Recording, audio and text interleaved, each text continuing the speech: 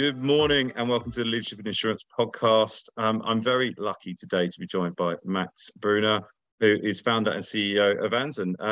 Max, how are you? I'm great. It's great to be here. Thanks for having me. Yeah, no, not at all, not at all. I'm of course Alex Bond. I'm sorry to do that at the outset, but we were just saying I get too comfortable now, and I'm kind of getting too comfortable. So, but hopefully, most people coming back and know who I am. And I'm certainly the least important person in this conversation because we're going to have a really interesting conversation, particularly around what's been happening at SVB in the last week. But before we do that, Max, it'd be really great if you could introduce yourself from the Anzen business. Sure. My name is Max Bruner. I'm the co-founder and CEO of Anzen. Anzen is both an executive liability insurance underwriter, but we also offer software that protects companies from those types of risks. Specifically, we build technology that looks at all the operational exposures of a company, and we try to offer solutions around HR compliance, document scanning to make sure people are up to date on compliance with their people. And then we also offer tools around cap table management and financial management, all with fiduciary exposures in mind and employment practices exposures in mind. So we've been building the company for about 2 years now, and we're really excited about all the momentum and progress we're seeing across the US. We distribute our product all through brokers too. Awesome. Brilliant. Thank you for that. I said before we came on, like, genuinely excited about this area of insurance and where it's going. You know, we're starting to see this type of insurance offering come out, which I'm super excited about because I've been in insurance a long time, and I think we're quite guilty of, we love talking about product in insurance, and for product that can mean we're just a variation on a word. It's quite funny. And it's insurance product and software product are very different things. Yeah, exactly. And we can't underplay how important getting the wordings right and changing the products from that perspective. But I think that meeting of technology products and insurance products and then being complementary to kind of helping people manage risk is a value add, and it's that safety net that businesses need. I always liken it to, we've seen a lot of this in the cybersecurity space, haven't we? We've seen, we'll offer you cyber insurance, but also cybersecurity products that go alongside it. I saw you'd raised quite a significant round. Was it a seed round last year? It was sort of $9.3 million or something like that. That's right. About 10 million. That's pretty punchy for a seed round. Is there something about the macroeconomic environment that's driven the interest in what you're doing in specific risk? Has that played hand in hand? I mean, I think that every startup is buying D&O, is required to by their investors. We've seen an enormous amount of capital put into startups, obviously for quite a while, but the last just 2 years alone, this is a nice segue into SVB at some point, has driven just incredible amount of money into companies and a lot more exposure. So both the employment practices risks, the lawsuits from people, from your employees, and the board-related exposures have just increased substantially. I suppose that's one of the things that plays into your hands from a market perspective. Like it's becoming a sort of mandated product because there's so many venture-backed businesses out there, whereas people that might have bootstrapped might be less aware because they're not being kind of instructed to do that. Do you find that? Is there something about the kind of profile of the business that you tend to offer insurance to? Are they more kind of venture-backed and that type of business? Yeah, so we're really fortunate. We have a pretty broad underwriting mandate, but about half of our business tends to focus on tech companies, really like seed through Series B, your first few founders in the door, all the way to maybe 80 employees.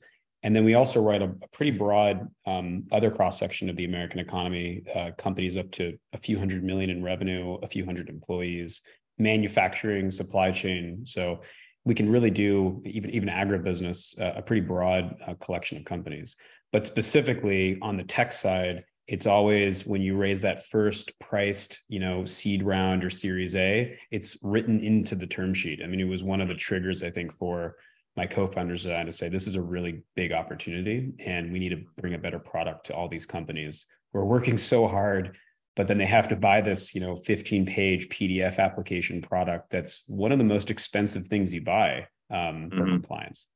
And so we were mocking the sort of the product wording side of it, but is part of that is simplification, because I think a lot about risks. I'm always sitting here as a guy that runs a 5-6 person recruitment business. So I run a small business, and so I'm always aware that I operate in the insurance industry, and then I go to buy my own insurance, and then I go, it's the only time I feel a bit out of my depth, funny enough, talking about insurance. And I'm thinking, yeah, the analogy I always use is I'm always trying to buy a professional indemnity cover, and they go, well, how much cover do you want? And I'm like, I don't know. And I've told this story so many times because I don't know what the average claim is. I don't know what the average claim is for a business of my size. So is there an education piece to what you've done? And also, what have you done to address that? Is it simplification of documentation or I presume many other things? Yeah, so I'll take that in two pieces. One is just sure. the kind of exposure that small businesses have.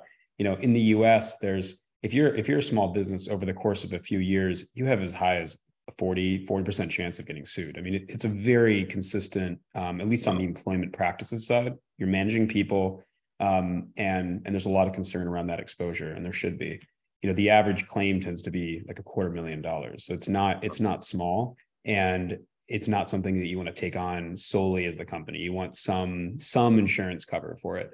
So that's usually what we tell people. And, all of this is kind of widely reported. I think since Me Too and Black Lives Matter and a lot of some of the sort of social issues that have gone on in the US, there's a lot more awareness too for employee rights. And so you have a lot more litigation happening every year.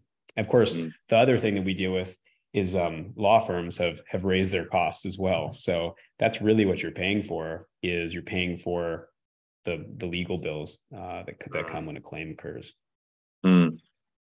Given those figures, I'm wildly underinsured, I think, on that. most people are actually. So yeah, no, that's, I know. and that's part of it. And then the other piece is, when you want to get insured, this coverage is it's a real challenge to get a quote. Many times it can take up to 2 weeks, if not more, to even get a quote out of a broker. The applications, like I mentioned, tend to be many, many very kind of nuanced questions. And so what we did is we took those questions and we really tried to simplify them. So, if you go online or your broker shares our digital application, it just takes like 5 minutes now to fill out the application. And that was really important. Just build a better experience, lower friction to get the product. Yeah, makes perfect sense. And so, talk to me in practical aspects. How do they use the risk management tools? Does someone getting insurance via you guys have access to all the tools, or is it a value add, or is it an additional cost, or how does that work in kind of practical terms? Yeah, I mean, I think brokers love working with us because it really gives them the ability to communicate their role as a risk manager and trusted advisor to a company. So that's sort of number one.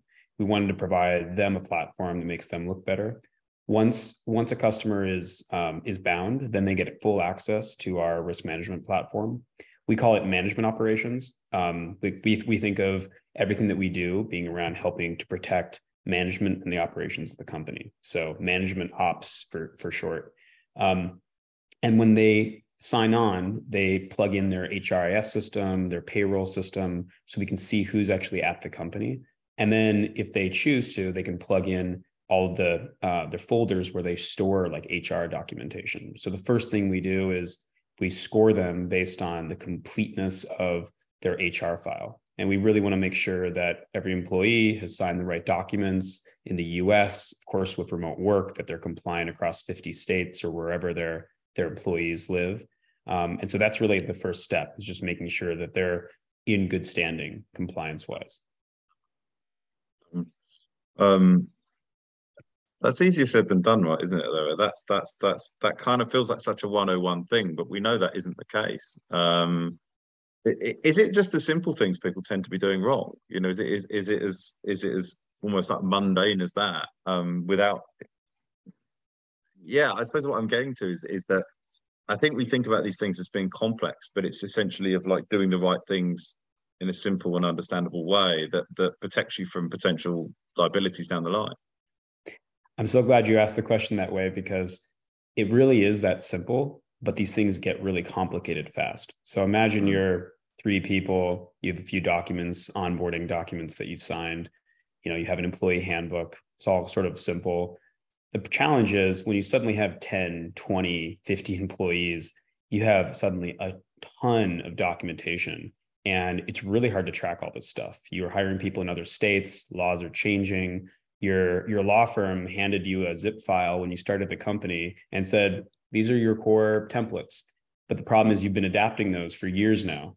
And then one day you want to raise money, and the money, you won't complete the financing until all those documents are reviewed. And so what we're trying to do is just make it a lot simpler.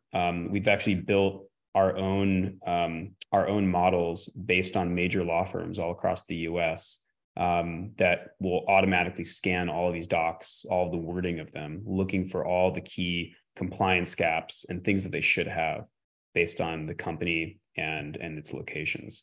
So it really is that simple when you use our product, but that's exactly where we saw this opportunity to really build a CYA type platform for companies, so they don't have to worry about the headache of managing this, and sort of go to sleep at night feeling rest assured that documentation is in a good place. The one other thing I wanted to mention is a big tool we're about to release is our offboarding tool. So everyone does a lot in onboarding. The biggest challenge in employment practices is when you fire somebody or you terminate or someone leaves the company, there's always this question of, did I do it the right way?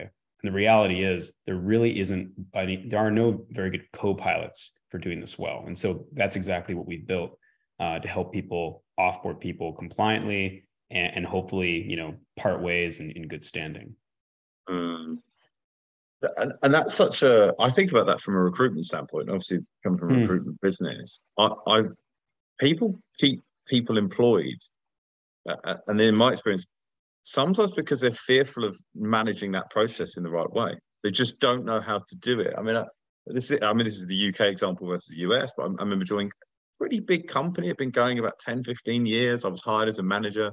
There were about 75, 80 people. I was quite a senior guy. We had to let someone go for underperformance, but they just wouldn't press the button because they were like, but they're really difficult. They'll make it hard for us. And I was like, but they've underperformed. We've run a process. They've not improved. They've not hit the targets. For me, it was very simple, but it was really interesting coming that fear. The only reason I knew how to run that process is because I'd worked for a really big corporate. And so it had these things in place, but then we were working for this small business, and it was fascinating. And it made me think about how many people have got people employed because they don't know how to offboard people correctly. We see this all the time. Just go on Google and search, how do I terminate someone? The advice is pretty wide. It's not a very specific and clear process. And even a lot of the tools that we found that people use to, the payroll tools don't actually give you a lot of the detail that you need to consider when you're about to offboard someone, from protected classes to how to think about severance and how to calculate it. So we're really trying to sort of demystify the process and hopefully put some power back into managers' hands, so they can make the right call for the business and know how to do a performance improvement plan and document the process. And of course, by the way, that's why having the right documentation in the first place is so important, because it sets you up for hopefully a successful and compliant offboarding process. I'm going to switch gears because this absence of paperwork, I know that I've got my own business, is making me nervous, Max. So I'm gonna. Well, it's so exciting, right? No, but it's that thing, isn't it? You want to build your company, you want to go and build your new product, you want to get all your new clients in, and you're not doing the kind of nuts and bolts. And it's I don't know. It's like wanting to paint your house before you've built the right foundations. I think it's probably the way of looking at it. Well, it's a great segue into, a lot of this is EPL risk. Now what we're about to talk about is all the D&O exposures that the last week have educated us all on. Absolutely. And I think education is exactly the kind of angle I wanted to come into this conversation, because, you and your team have actually put out some what I thought was really strong content on LinkedIn, which is how we connected via the fabulous Brett that you've got working for you. I saw that you'd prepared a list of recommendations for founders and business leaders on how to avoid exposure from financial risk from bank volatility. I thought your head of underwriting produced this kind of something SVB crisis, founders need for a D&O, and you've done the post SVB cyber alert. So you've really produced some really quality content, which I wish more businesses would do. You're uniquely positioned to answer this issue. So I thought it'd be a great conversation. But we're sitting here and I won't say that I know it intimately, but I followed it quite closely because, as we discussed coming on air, a lot of our partners that we do recruitment for had their money tied up in SVB because it is so intrinsic with that startup community. So, but before we dive into that, I thought it might be great if you could just, I mean, I'm sure people have been following, but really kind of just explain what was the story with Silicon Valley Bank? What unfolded there?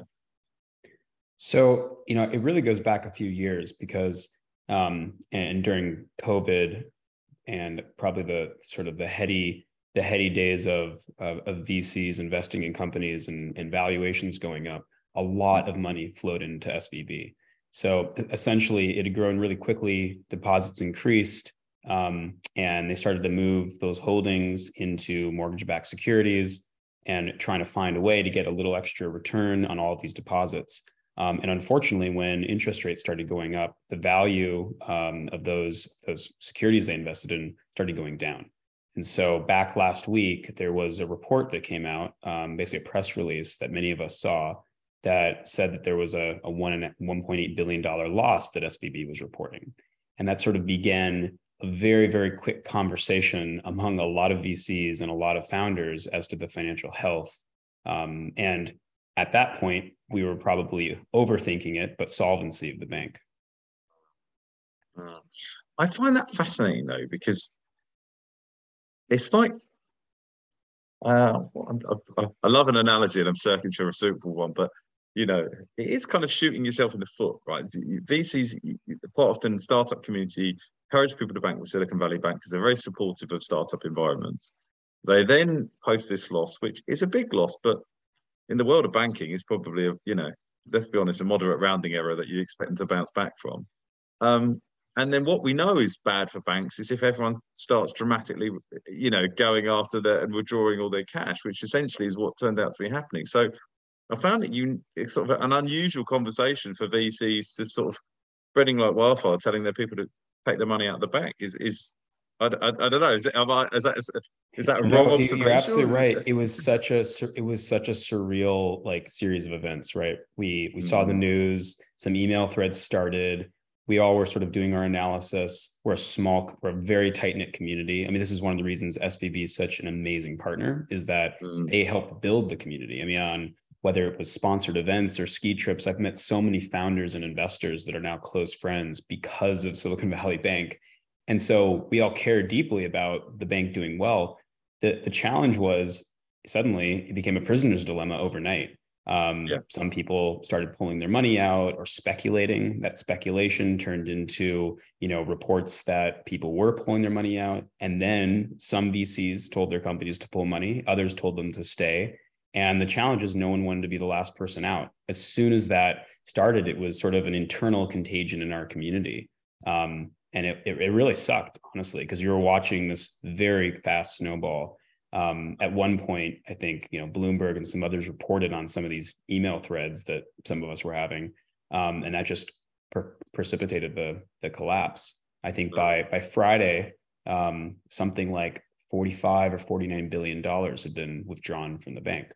Wow. And so, again, as board members, you also have a fiduciary responsibility to protect your company, to make sure that your deposits are safe.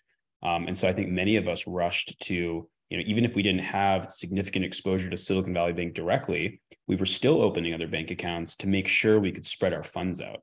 And we did the same. And that kind of continued to go on throughout the weekend, right? We were all trying to find a way to move funds into some of the bigger banks in the US. Yeah, I've heard some unique horror stories in the UK InsurTech who literally just moved all of their money into Silicon Valley Bank days before, like a week before, and it was only because it was so recent they still had the old account open that they could get it out. And it's been some horror stories. But is InsurTech uniquely impacted by SVB? Is there something in the nature of our industry that's uniquely affected by this? No, I mean, it affects every single company that had a deposit at the bank. And these are AI companies, these are biotech companies, healthcare companies, fintech, InsurTech, doesn't matter, enterprise software, and obviously many VC funds. There was even, I heard reports of a school that had a bank account with Silicon Valley Bank in the US Midwest. So this bank really is, was the 17th largest bank, I believe, in the US. So it really, its reach was not just the US, even it was even in the UK, as you alluded to. Many founder friends in the UK were affected too. So very much not InsurTech only, but the bank also offered really wonderful, their fintech team offered pretty unique products that supported InsurTech companies and fintech companies in doing their job. Excuse me, it's the 16th largest bank. So second largest bank failure in US history. Wow. So what's the state of play in the US? Because in the UK, HSB have stepped in, shored up all the deposits and the purchase that are on the business. What's happening in the US in the response to what's happening? So first of all, I think the UK should be commended because the outcome was frankly a better outcome than in the US. The fact that you have a solvent bank taking over Silicon Valley Bank, it sounds like you're going to keep getting the same great services, just with sort of another brand. In the US, the FDIC stepped in as soon as Friday to really backstop what was going on. The big question over the weekend, this past weekend, was would depositors be made whole, and what exactly would that backstop look like? And fortunately, a really I think constructive decision was made on Sunday by the Treasury and the FDIC and the Fed. And the report, the decision was they would backstop depositors 100%, but unfortunately, shareholders were wiped out. And so a lot of people lost money, including Silicon Valley Bank employees who probably had a lot of savings in the bank for decades.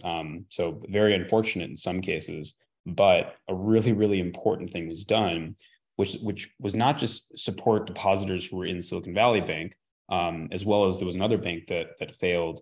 I think it was Signature Bank on Monday, but it was also to shore up the regional banking system in the US.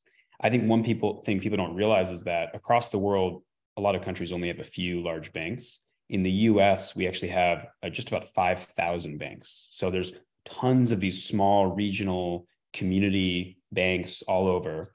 And there's a lot of concentration of specific industries in those banks. And I was talking to friends all across the US over the weekend and finding out that they were just beginning to think, maybe I should open an account with somebody else. And so you could see the contagion starting to spread. So fortunately, that 100% backstop, I think, really slowed things down. And even on Monday, a bank many of us knew, First Republic Bank, I think, was saved as a result of that decision.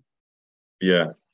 I mean, I was talking about it with a friend and saying, we were talking about it as it was transpiring, and I was saying it has to be backed up because we hate saying it's too big to fail, but the US economy is so synonymous with startup culture, tech startup culture, that were that to be removed, there's just a vacuum in this part of your economy, which is very specifically about innovation, and then you kind of lose your place at the table. If there's no money, there's no fuel, and there's no fuel to kind of have that community thriving.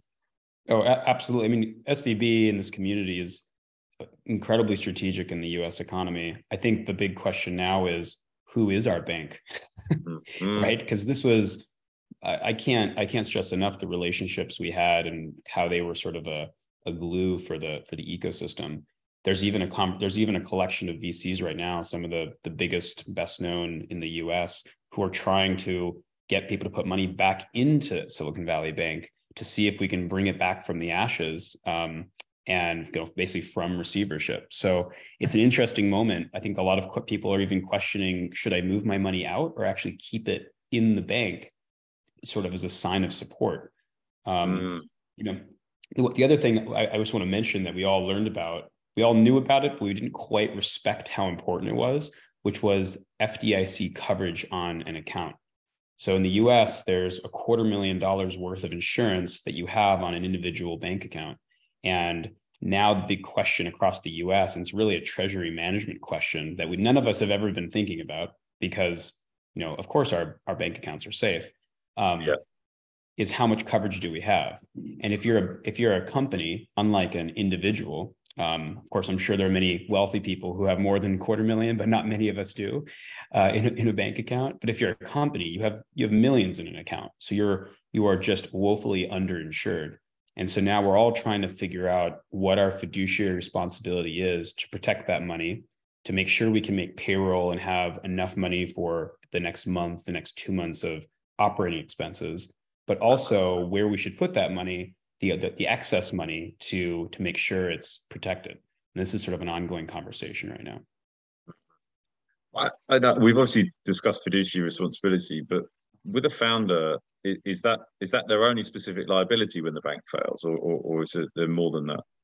No, there's really, I mean, there's three core things, at least, that we've identified. I mean, one is you do have to make payroll. Payroll is a critical thing for a board to ensure. And in fact, I heard rumors that a few board members were stepping down. I don't think this would actually protect you, but they were stepping down over the weekend because they were concerned about their exposure to companies not making payroll on Monday. So, but that's number one. You got to pay your employees. You also have to make sure that if you've taken money from customers, that you make good on the services that you've taken money for. And that's a real exposure. And then finally, you have a fiduciary obligation to take care of shareholder interests and really protect those funds. And so, kind of all three of those dynamics have been playing out this week. The payroll one was probably the highest stress issue because the 15th was yesterday, and so there were a number of companies who there was a pull that was coming out of the bank, and it had to hit people's accounts.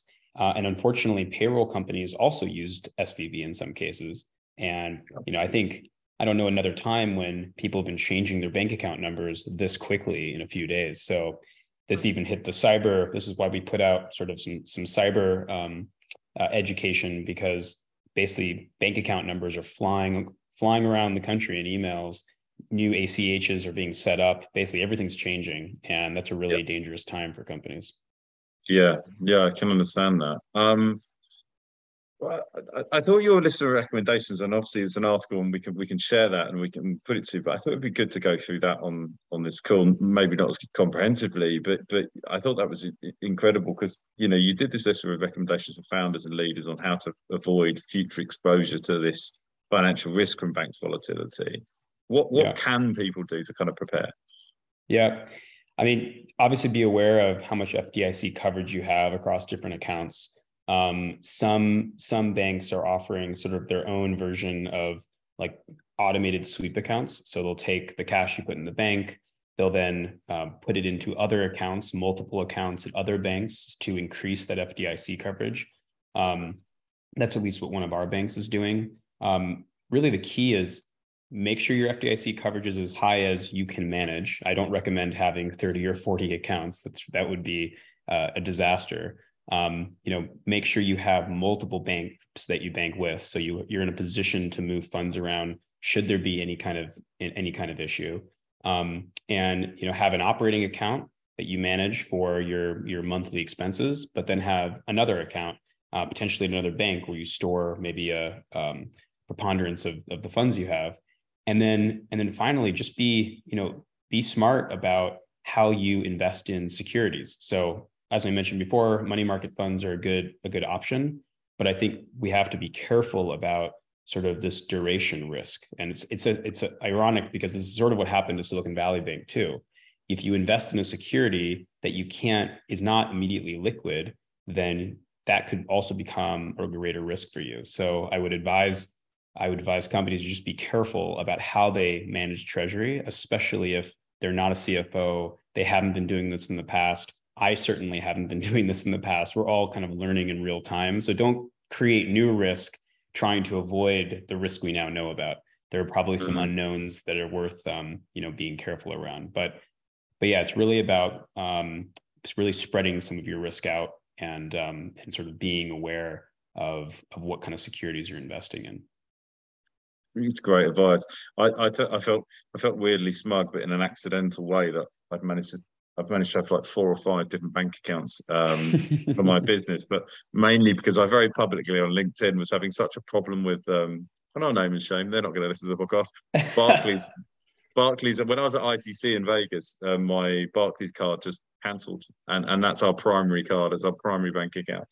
And they didn't get me a new card. And bear in mind the way that payments are now taken. So we used to do direct debits out of your account. Now most services and SaaS products for a business of my size actually run off your card and card payments.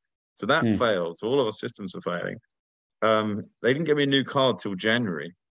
So September to that. So at one point, I was on hold for and it took me 26 hours on the phone to resolve this issue. So I was on hold for them till the 15th hour of this, and I went, right, I'm going to run an experiment on the new digital bank, and I chose Starling. I've got a really good business account, and I'm going to see if I can set up an account quicker than I can get through to Barclays Bank. And I managed it. So now I have got at least 2 of those accounts there, and I opened another one subsequently. But you're so ahead of the curve. yeah. I mean, it was accidental. Thank you for walking us through that. I think that's kind of that's really useful information, and I think that's the thing. I think as startup business owners, or as people kind of going into their first venture, and even if you've been in a venture before but you're doing it in a different environment, there's so much you don't know. And particularly, I always talk about, when we talk in the recruitment sense, I always talk about what I call the kind of CFO dilemma, which is if you're a business owner and then your business gets to a point where you now need a CFO, you probably don't know what a good CFO looks like. You've never been a CFO, you've never been a finance person. It's very difficult to hire someone that you don't know the skill sets. You might lean into maybe their kind of qualifications or anything else, but it plays out in your kind of knowledge of your risk exposure as well. You don't know what you don't know, and it can be quite simplistic, and it seems like a really sophisticated solution that you've offered. But yeah, the challenges of growing your business, and I'm sitting here going, I really want to look at all my HR files and make sure that's in order. I mean, this is the challenge that we all have as founders and business owners, right? We're all kind of sitting in the seat for a few days, for a few months, for a few years before figuring out who we're going to hire. Because certainly I'm not the best at many of the functions that my company has to perform, right? My job is to hire great people. So, and hopefully have tools that help you avoid all the gaps in knowledge that you have. I'm a big buyer of tools to try and help that. So I want to wrap things up here because we don't want to overstay our welcome. But you did raise a significant seed round. I saw that there's about 15 people in the business now. What does always like to end on this kind of, what does 2023 look like for you? We've got a large runway of the year to go. What can we look for from the Anzen business? I mean, we're really in just rapid growth mode right now. We're signing up brokers, retail brokers all across the US. Our goal as a business is to really get a great, high quality, both insurance product and we call it proactive insurance. So a proactive services product in the hands of brokers nationwide. We're licensed in 37 states, probably soon to be 40.